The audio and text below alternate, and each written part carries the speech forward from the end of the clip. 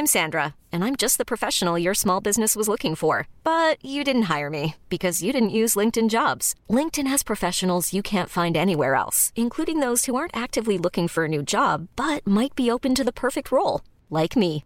In a given month, over 70% of LinkedIn users don't visit other leading job sites. So if you're not looking on LinkedIn, you'll miss out on great candidates like Sandra. Start hiring professionals like a professional. Post your free job on linkedin.com/achieve today. Ever catch yourself eating the same flavorless dinner 3 days in a row?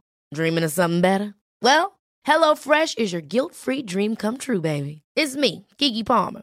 Let's wake up those taste buds with hot, juicy pecan-crusted chicken or garlic butter shrimp scampi. Hello Fresh. Stop dreaming of all the delicious possibilities and dig in at HelloFresh.com. Let's get this dinner party started.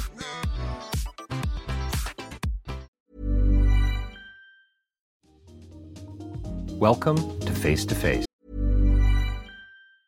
Ever catch yourself eating the same flavorless dinner 3 days in a row?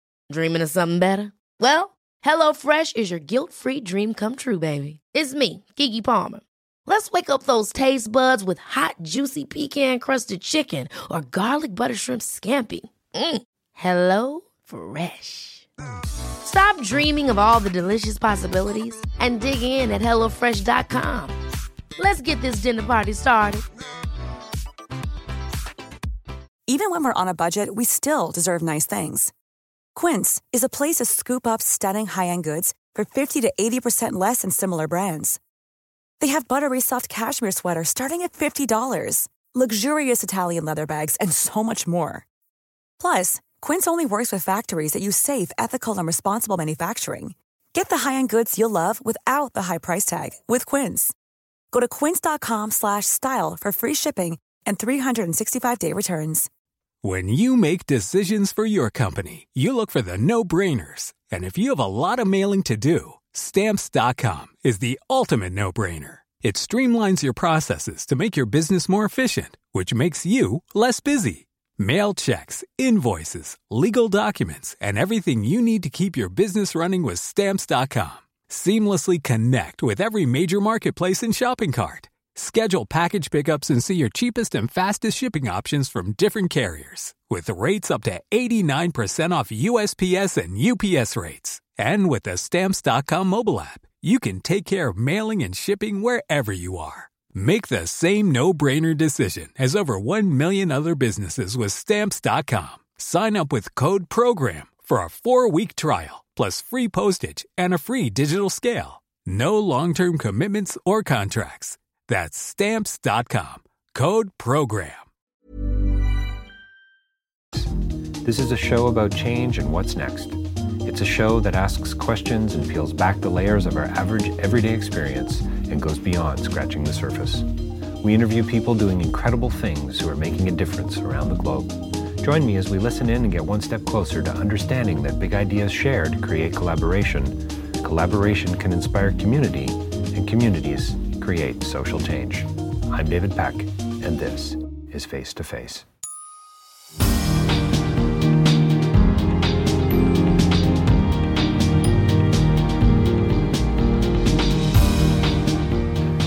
So today I had the pleasure of interviewing an academic from York University. His name's Dennis Rayfield. Dennis and I have never met, but I've read his book called Poverty in Canada. It's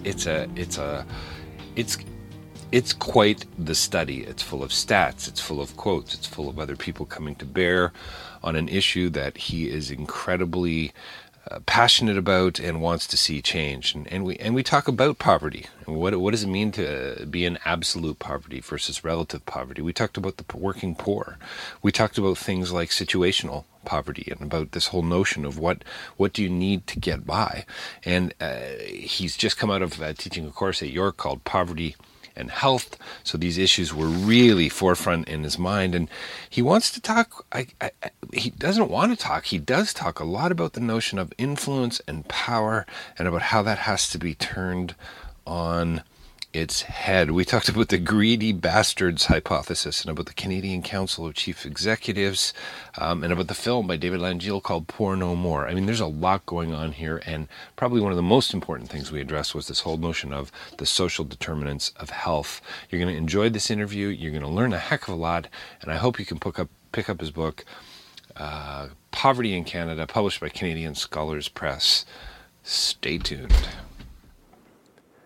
Well, welcome to Face to Face, and we are back live again today. Here it's actually a Sunday, a rainy, sunny Sunday afternoon, not sunny. And we are joined by a professor from York University by the name of Dennis Rayfield. Thanks, Dennis, for joining us today. Okay. Dennis is the professor of health policy and management at York. He's the author of just a few, over 250 publications, public policy, poverty, social determinants of health. Those are some of the things that we're going to talk about today. Dennis, I mean, so I live in North Oakville. Most of my listeners will know that. Believe me, the irony is not lost on me that I work in this sector and I live in, the richest place in Canada. Tell me about poverty in Canada. I spend a lot of my time working on projects overseas, working in the global south, Cambodia, Southeast Asia. We're talking about 65 cents a day. That's what people think of when they think of poverty. Can you tell me a little bit more about that here in the Canadian context? Well, in developed countries, the United Nations and most researchers have come to see poverty in terms of what we might call relative social and material deprivation. And the best way to cut right to the chase is internationally, and in Canada and Ontario especially, poverty is thought of as a situation where a family or an individual has less than half the median income. So, for example, if the average family's income in Canada is $50,000, right, then if your family is earning less than $25,000, then you are said to be in a situation where you're not able to do the kinds of things that's expected of a member in society. And this definition first came out about 1992 with Peter Townsend. And as it turns out, it's an incredibly valid definition, right, in that if you talk to people either in Britain or in Canada and you ask them, what do you need to get by? Right, It tends to track very closely to that measurement. It also turns out in terms of health, that it turns out that those people that are indeed less than half that median, whether they're individuals or families, right, show a wide range of health and psychosocial and educational and social problems. So are we talking about things like, children not having access to community centers or children not having access to extracurricular activities, those kinds of things? Well, that's one way, but let me put it this way. We're talking about families where when expenses come up, people cannot afford it. Right. So we're talking about kids not having boots during the winter. We're talking about kids not possibly having a second pair of pants. We're talking about an electrical fixture that blows and families are not able to replace it. So we're talking about Statistics Canada, when they talk about measurement, talk about it as living in straitened circumstances. Say that again, living in... See, they have this low-income cutoff measure. Yes, it's similar to the definition I just gave you. And they define as living in straitened situations, STRAITNED. And basically, Mel Hertig captured it in his title, Pay the Rent or Feed the Kids. And we're talking about, overall, it varies from about 12 to 15% of the population. In Toronto, it's now 29% of the population. Which is incredibly high. Oh, yes. It turns out that when you look at where we are at 13 to 15%, the United States is at 22%. Some of the Scandinavian countries had been as low as 5%. But it's different, though, because if you're poor in Scandinavia, let's say it's 6-7% in Scandinavia, you may be poor, but you're still getting the free child care, and you're still getting the housing subsidy, and you're still getting free university tuition. So the situation of poverty in Canada is not only do you have that income that's less than half, but generally you don't get anything else. So would you say the distinction, say, between a country like Canada and Cambodia, which is one of the areas where I work, the kind of poverty that we're talking about in the Global South largely is kind of it's about basic necessities of life? Yeah, the term that the United Nations calls that is absolute poverty. Absolute poverty. Now, we have absolute poverty here as well. The Innocente Research Center estimates that about 5 to 6% are families living in absolute poverty. So these are the people in the homeless shelters, using the food banks, people in native reserves. So you're talking about maybe 5-6% in absolute poverty, and then you add the extra 7-8% of the people that we might call working poor. Right. But these people are not able to do the kinds of things that one would expect in an advanced society. Right. You don't see them at the zoos. I've done studies where kids don't go to movies. They don't go to baseball games. I interviewed a couple of kids in my neighborhood, which is Danforth and Pape, and I said, what are the things you like to do? And he said, man, there's nothing to do around here. I said, nothing? And he said, no. And at that time, when I did the study, going to the roof deck at what we used to call the Sky Dome, used to be $3 a ticket. Right. And these kids couldn't even go to a Blue Jays game. They couldn't even get there. Yeah. So when you think of, what's the advantage of living in a country like Canada, and you think movies, shows, the zoo, the science center, the symphony, these people that we identified as poor are unable to do that. So do you think in some ways, it seems to me that if we equivocate with this whole idea of poverty across the board, we're going to do somebody a disservice along the way. Do you think that some more work has to be done there from a journalistic perspective or from a political perspective to educate the public, to educate people like me, to say, the city dweller, to say, hang on a second here, this is what we're talking about, and here's the needs. I think the problem isn't that people don't know there's poor people. I think, the issue of smoking or whatever, people get it, that there are people that are poor. What they don't understand are the sources of it. Right. So they will tend to, if they're very, very conservative, they'll tend to be pejorative. Right. So that's the poor bashing. They're lazy. They don't know how to take care of their kids. And then you have the more enlightened view. And the more enlightened view is, well, they weren't born like that, but a culture of poverty is developed. Right. So they tend to individualize it. They tend to see it as motivational. They tend to see it, I think many middle-class and upper-middle-class Canadians have the view that if you play your card right, you become a lawyer or a chemist or a physicist. And if you people don't have the wherewithal, then you deserve what you get. Yeah. No, there's a self. It's almost like a. What's the cliche? What's the phrase I'm looking for here? Well, I think overseas, same thing. When people point the finger at some of the work that I'm doing, it's, typically people get what they deserve, right? Here you go. God helps those who help themselves, right? Yeah, but the thing is, the people that shape the discourse are people that do well in school, that are good with words, and they value that. And I said to my class, look, some people, for whatever reason, they don't want to read books, they don't want to be like us, they want to live their lives. And just because somebody decides they're going to work in service, or somebody's going to work in a department store, that's no reason that they should be kept from having a decent life like other people. And luckily, we have some of these Scandinavian or even some of the conservative European welfare state where we can, and I show the film Poor No More in class, where you can go to Stockholm or you can go to Copenhagen and you could see people that are either selling fruits on the street or they're cleaning hotel rooms, and you know that the odds are 95% that they're not going to be poor. Right. And they have a decent life.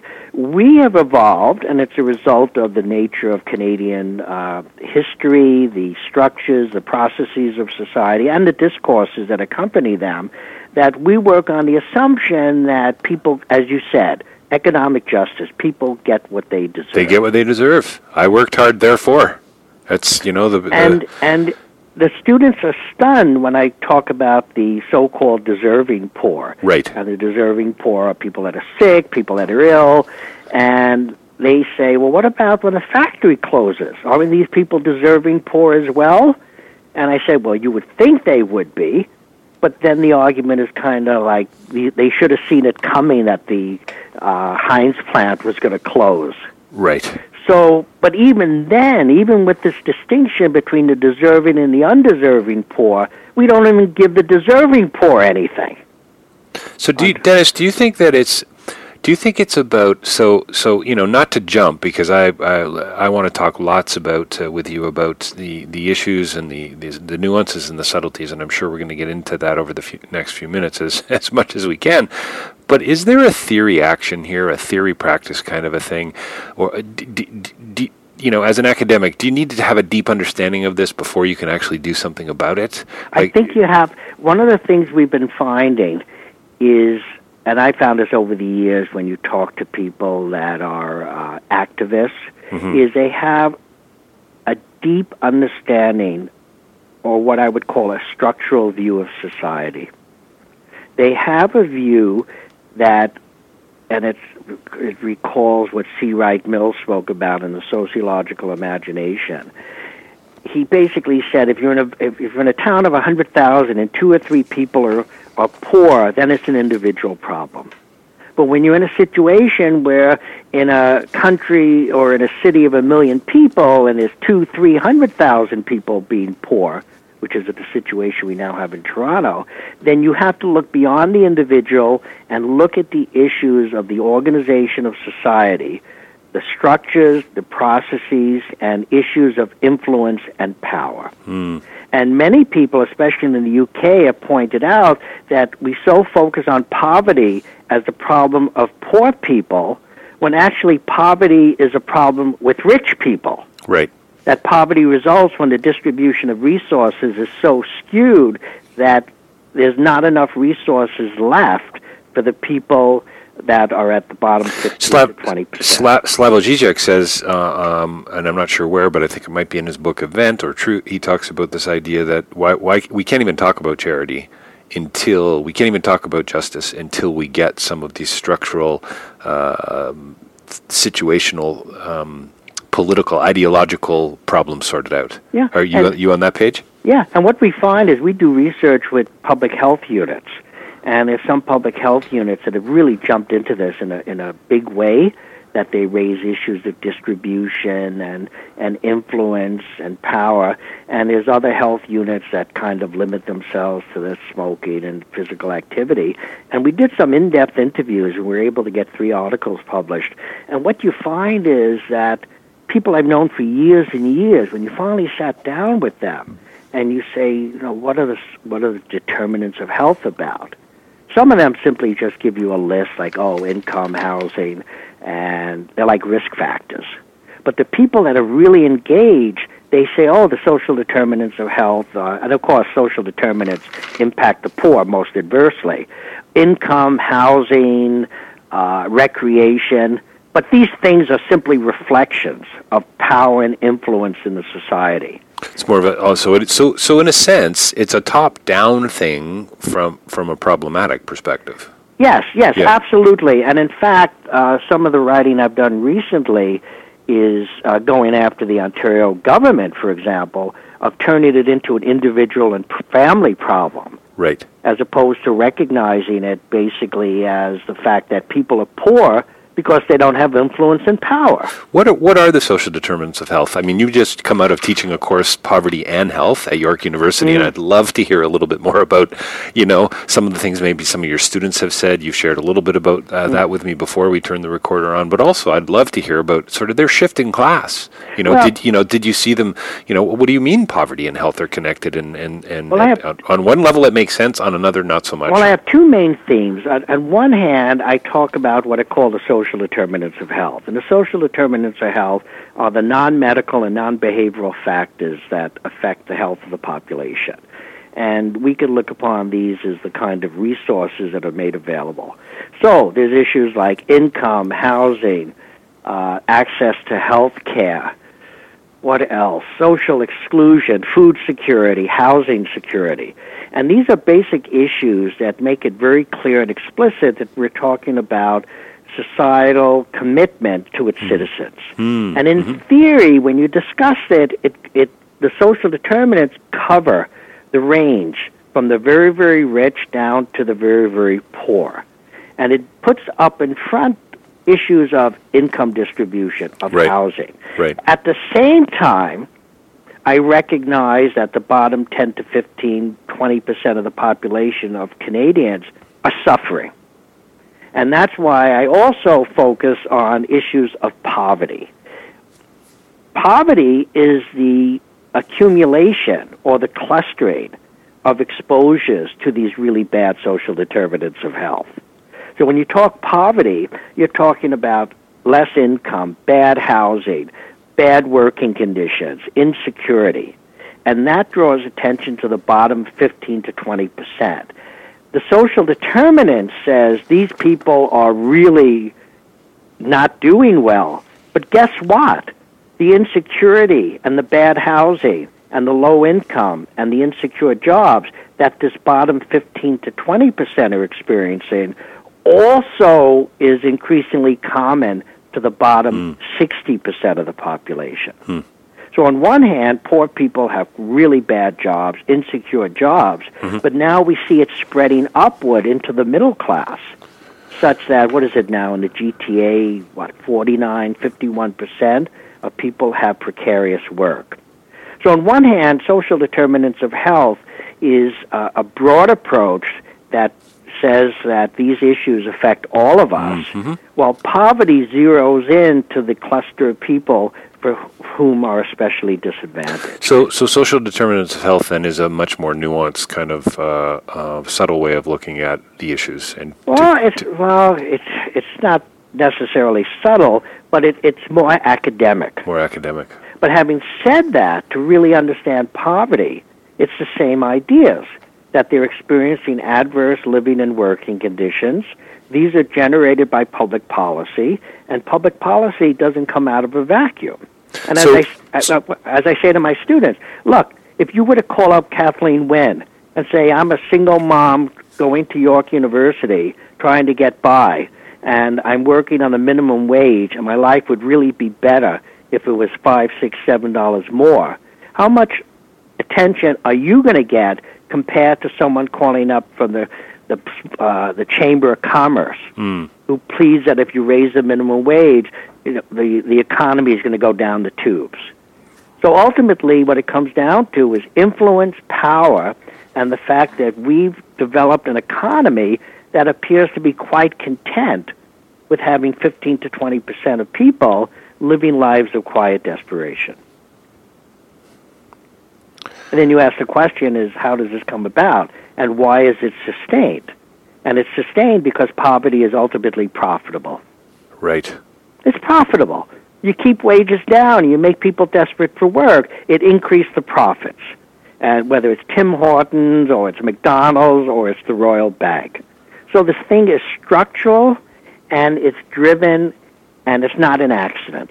That's one of the insights that the sociologist C. Wright Mills has. So this is not an accident. So when you say it's not an accident, or when the sociologists say that, it's by design, or that it's played out as a result of the pieces that have sort of fallen into place? There's a small line between design and played out. I mean, I said to my students the other day, do you think that these guys wake up in the middle of the night and they say, we keep wages down, we'll screw these poor people even more, and that makes me feel good?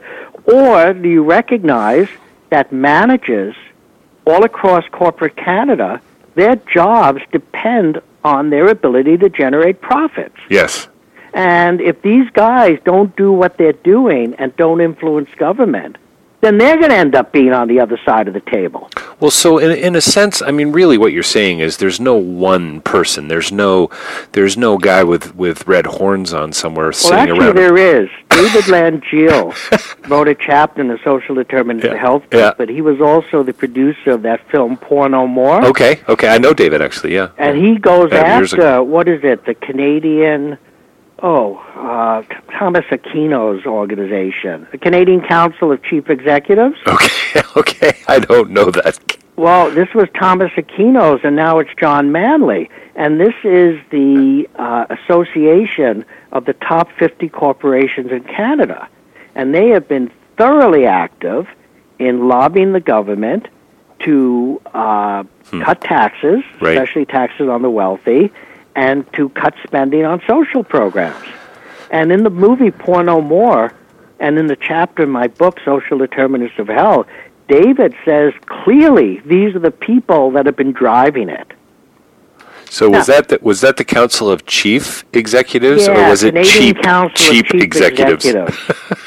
Chief, yeah. Well, I will. I hope some of my listeners will look it up. So in a sense, there is a big wooden oak table somewhere where a bunch of probably mostly white men are sitting around going, "This is a good idea." It turns out in this recent article that I'll send on to you. Yes, please. In the UK, there's this very well-known, very respected sociologist called Graham Scambler, and about great name, by the way. 10, 15 years ago, he published something in a really good journal, and he calls it the greedy bastards hypothesis. And he identifies the ruling elite in Britain for whom economic globalization has provided an opportunity to maximize profits. And don't forget Jordan Brennan from York University, who's been able to document that there's a direct correlation between corporate power, which he operationalizes as the profits of the top 50 or 60 corporations in Canada, income inequality, and the power of unions. In fact, when you correlate the three of them, the correlation is like almost perfect. That over time, when corporate power has become more powerful, at the same time, unionization density has declined and income inequality has increased. Right. And he's published that at CCPA. I think it's called The Shrinking Universe. So you can point fingers. So are you a triple bottom liner? A triple bottom liner? So people, planet, prosperity. You know, Friedman's. No, I'm not familiar with that. Well, Friedman's whole notion is, what's the purpose of a corporation is to increase profits. Yeah, that's period. What they're right? For. And I respect that. Increase the bottom line, but what some people are starting to say, including the liberals, actually, that we believe in a triple bottom line, which is about people, planet, and profit, or in some cases prosperity. So it's a little more human. Occasionally, you get these real in the movie Poor No More that David Langiel did. They're interviewing the head of the union in Scandic in Stockholm. Okay. And they're talking to him, and they say, "How do you get along with the?" Because he sits on the board of directors, the union guy, right? And they're legislated by law. And he said, "Well, what's your relationship with the corporation?" And this guy basically said, "Look, when it comes down to it, they know we have the power." And then he goes on to say, and this is a working class guy in Sweden, right? Right. He said it's a bit like the Cold War, when everybody had the nukes, but nobody wanted to use it. Right. And he said the corporation knows that we have the power, but they don't want to see us use it, so it's in everybody's interest. And, of course, in Scandinavia, because of the influence and power of the unions, there is no minimum wage legislation. Right. So when I say to students, when we get, almost the first week of class of the 12-week course, they begin asking me, why is it like this? What can we do? And we say, well, we'll get to that. Right. But certainly, 10, 15, what is it? This is 2015, probably about 20 years ago when I first started doing this. I was of the view that all you had to do was lay out the evidence, point out about people's lives, show how people don't decide to be poor, right, that it has adverse consequences for the society, and that if we did things differently, everybody would benefit. I just assumed everybody would jump on the bandwagon right. and run with it. Yeah. But as time has gone by, and as you peel the onion away, yes. you peel the different level, you begin to realize, and you read other stuff, and you read Eric Olin Wright, and he argues that, and Navarro and other people, they argue the reason you have this is that it works. It works. And you take these guys who are corporate magnates, who have these huge homes and lovely wives, or if they happen to be corporate women, beautiful husbands. Mm-hmm. The system works for them. It works for their kids. It works for them. Well, and is that part of sort of the ideological tenacity of it all, I suppose, that folks in that position, in that level, say, hey, it seems to be working pretty well for me, so, Dennis, don't tell me about poverty in Canada. I'm not really interested in taking your course, et cetera, et cetera, et cetera. And then when they do get presented with it, it's typically at the point of purchase donation at Walmart, or it's somebody knocking on the door, or it's the Cub Scouts selling apples, and they might be reminded from time to time that these issues exist, but it's outside of their frame of reference. Well, I'll be honest with you. It's difficult for me to understand how they think. For me to understand how they think and to think like them would almost be like them thinking like me. Right. And the way I describe it, I'm very much a product of growing up in New York City. Parents were immigrants. The 1950s and 1960s, the textbooks in New York City talked about American imperialism. They talked about the robber barons. And in grade 6, a teacher explained the difference between capitalism, socialism, and communism. Do you have a signed copy of the Communist Manifesto, Dennis? Is that what you're trying to tell me? I don't have a signed copy. But basically, you have to remember also, from about 1946 to about 1975, income inequality in North America was at its lowest. Yes. And I was a product of that, where the jobs were plentiful, and everybody, whether you were in the bottom quintile or the top quintile of income, everybody did better. But then, of course, in the mid-'70s, that all changed, and the ideology changed, and people's expectations changed. And so what happens now is the country, where students are stunned to hear that when I say that Canada's never been as wealthy as it is now.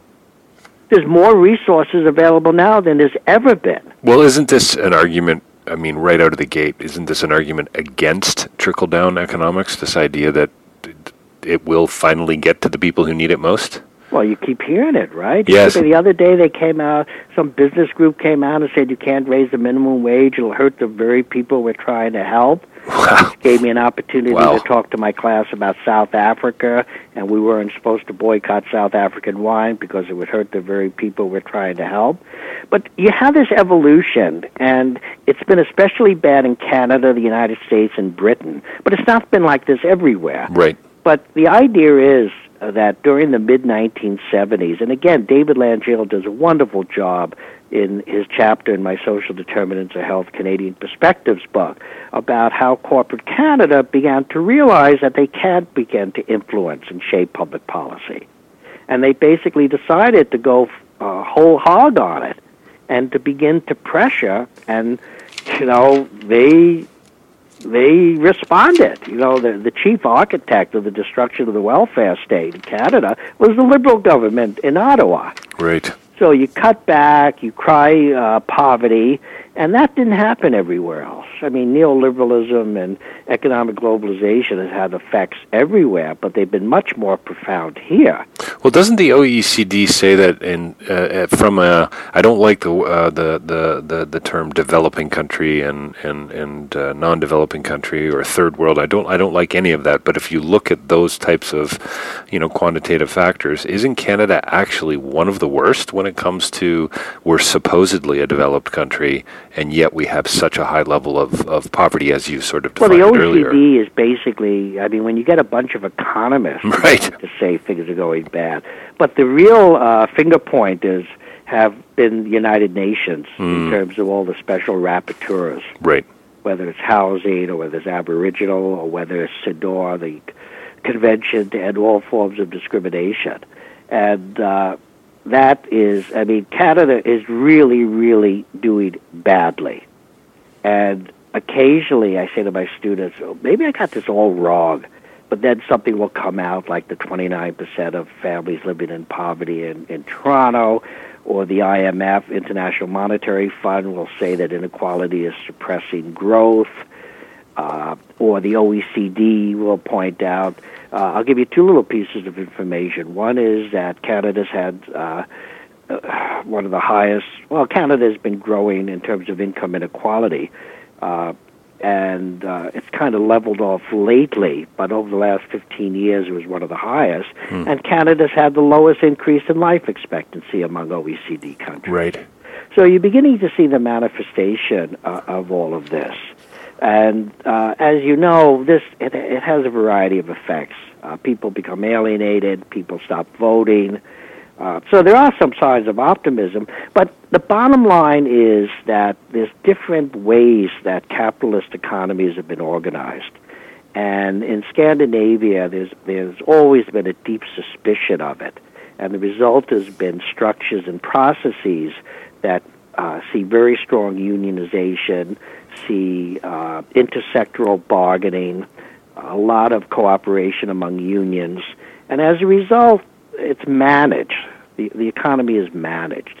And even in the continental countries, the so-called Bismarckian welfare states that developed in the 1870s, Belgium, France, Holland, Germany, Netherlands, what you see basically there is a deep-rooted, not suspicion, but a lack of complete endorsement of laissez-faire principles. So there's a lot of social insurance. The largest insurance company in Switzerland is non-profit. So you see a lot of concern with promoting cohesion and solidarity. Why, Dennis, why should I care about any of this? Well, basically because it points out that there are alternatives to what we're experiencing now. And then, finally, the liberal countries are the Anglo-Saxon countries, where the market is the dominant. I don't mean about the Nordic approach. What I mean, I should have contextualized that a little bit more. I mean, as an individual, right? I read your book. I read your most recent article in The Spectator, which I'll put a link to, by the way, on the site. I read it and I go, yeah, okay, well, you know what, there are people dealing with this, I don't need to get involved. So I guess as a Canadian, why do I care? Does it have something to do with your comment earlier about it is more of a community affair now when you look at the on an individual level? Yeah. I say to my students, what happens if you wake up in the middle of the night and you hear voices telling you not to go to work tomorrow? In other words, you have a psychotic nervous breakdown. Yeah, sure. I said, do you think anybody is going to stop you from being homeless? You think anything in this society is going to assure that you have a decent place to live and receive the kind of care? Or if your factory closes, you think anybody's going to retrain you? You think anybody's going to make significant effort to make sure that you don't end up on the street? And the answer is no, absolutely not. But in contrast, that doesn't happen in other countries. Right. So on an individual level, I say to them, you do not know how incredibly vulnerable you are. Nice. I say, how many of you work? And a whole bunch raise their hand. Yeah, sure. How many of you have long-term disability? They don't even know what it is. So on an individual level, things are going to happen to you, and they're going to happen to you anyway. You're going to get old. You're going to get sick.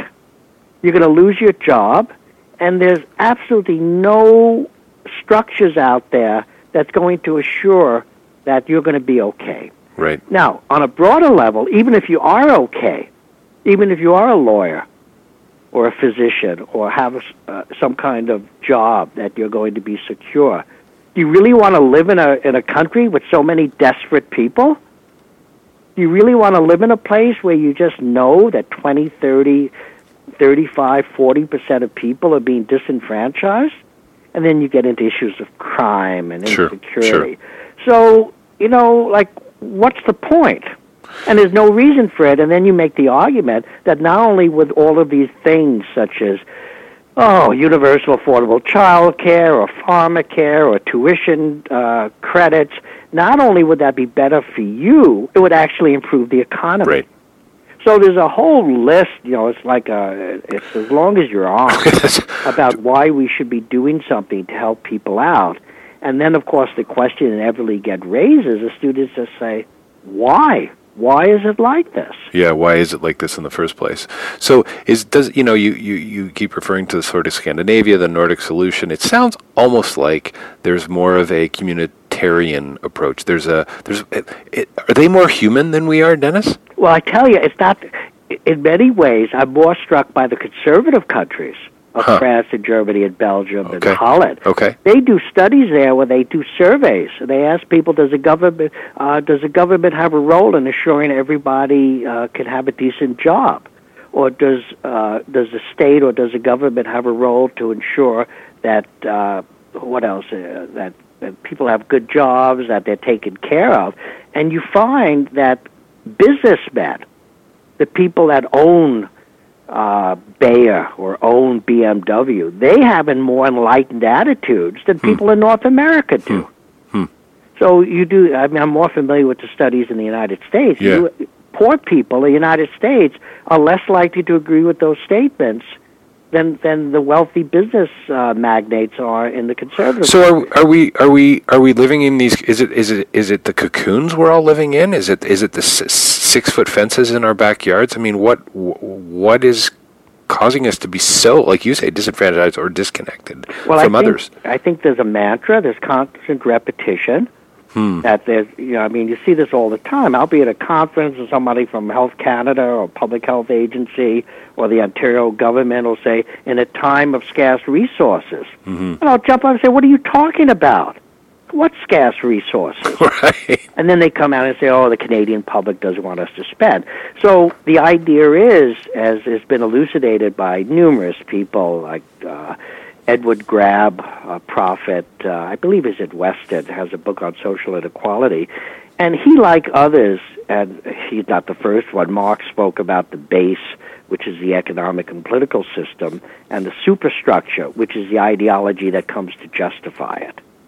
Gary Teeple, who wrote Globalization and the Decline of Social Reform, the argument is that the powers that be that control the economic and political system also shape the public ideas or conversations, which we call discourses. So if you hear enough and enough that there's no money, it's interesting, 10, 15 years ago, the argument was there was no money for child care. Right. There was no money for that. Now they don't even bother with those arguments anymore. It's kind of two-pronged. On one hand, they say, we're in a time of austerity, there's no resources available. Yet at the same time, they have no hesitation about spending hundreds of millions on this or that. So what I'm saying is this constant messaging, some of it contradictory. Sure, of course. Such that the average person comes to believe that their future doesn't depend upon the state, but depends upon their own ability to sell themselves on the marketplace. Right. And the interesting thing so it comes down to it comes down to your resume and how well it's written. And tell you the way the world is, it is an accurate depiction. Yeah. It's an accurate depiction. I say to my students, you think of your life in 15, 20 years from now, whether you'll be happy, healthy, your family will be okay, is that going to be a function of the state passing or government passing rules, regulations that provide you with decent employment and security, or is it going to be the ability of you to sell yourself on the marketplace? Right. And when you talk to people in not only Scandinavia, but also in continental Europe, they recognize that the state has a role. It's not just Scandinavia, it's these other countries as well. Here, we have been led to believe that the state is bad, the state is corrupt. For whatever reason, we still cling to it in Canada. It's quite the doublethink, isn't it? Yeah, Medicare. But now to kind of flip the coin and start to say, what are some promising things? Well, I am stunned how sometimes things start to make it in all the papers. Pharmacare. All of a sudden, people are talking about pharmacare. It's not just the Star, it's the Globe. And people are starting to raise the issue of precarious work. Now, I don't know why suddenly precarious work begins to get the attention of people. But increasingly, people are becoming aware that things aren't going the way they should be going. Right. And I know the head of the C.D. Howe Institute. We used to work together on some issues a long time ago, and I ran into him recently. And I said, Bill, things are getting so bad that I'm even beginning to agree with some of the stuff you're turning out. And there's the same thing with the Conference Board of Canada. They're turning out stuff that says inequality is bad, that we are falling behind other countries, and that it would not hurt the economy. But the Conference Board is fairly enlightened. Well, Dennis, on some level, doesn't it at some point become self-referentially incoherent? In other words, the system feeds into the system. It's a vicious circle.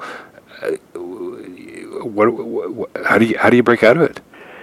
Well, how do you break out of it? I say to my students, whatever you decide to do, it's going to be wonderful because nobody's doing anything. Right. So, I just put together a table for the next edition of my social determinants book.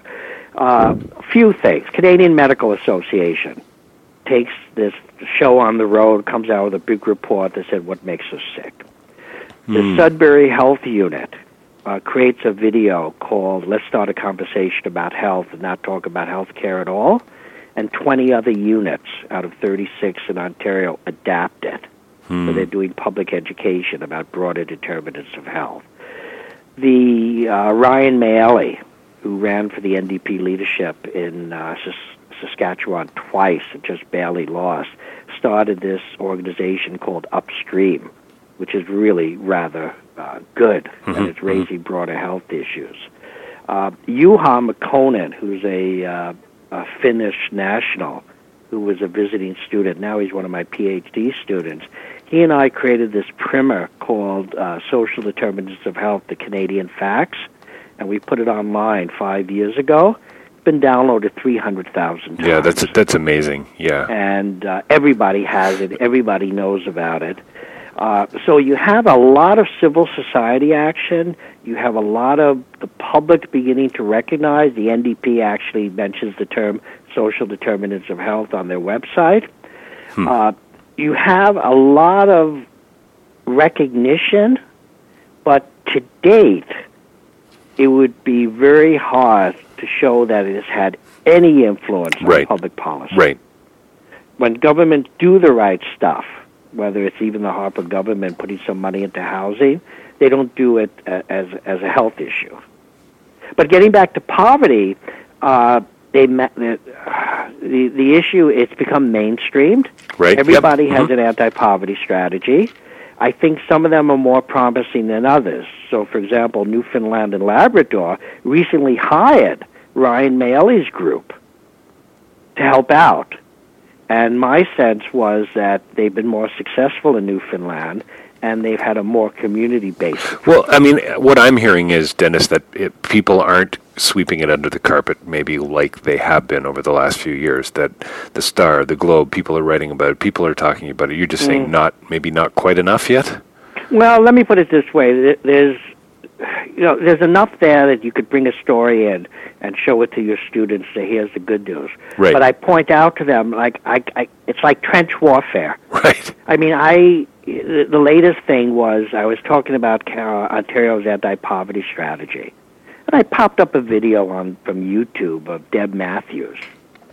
And the second phase of their strategy is to emphasize the importance of local action. Right.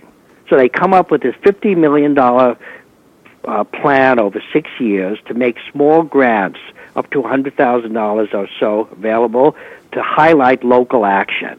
Well, I can tell you when you read the OECD or when you read these Innocente Research Institute, which does child poverty stuff, nobody says that local solutions are the answer. Nobody says that building 15 houses in Hamilton or highlighting that this particular drop-in center is helping women put their resumes together. That is not how countries have been able to deal with issues of poverty. The way you deal with issues of poverty are all the things that the Liberals in Ontario called for when they were in opposition. Make it easy to unionize.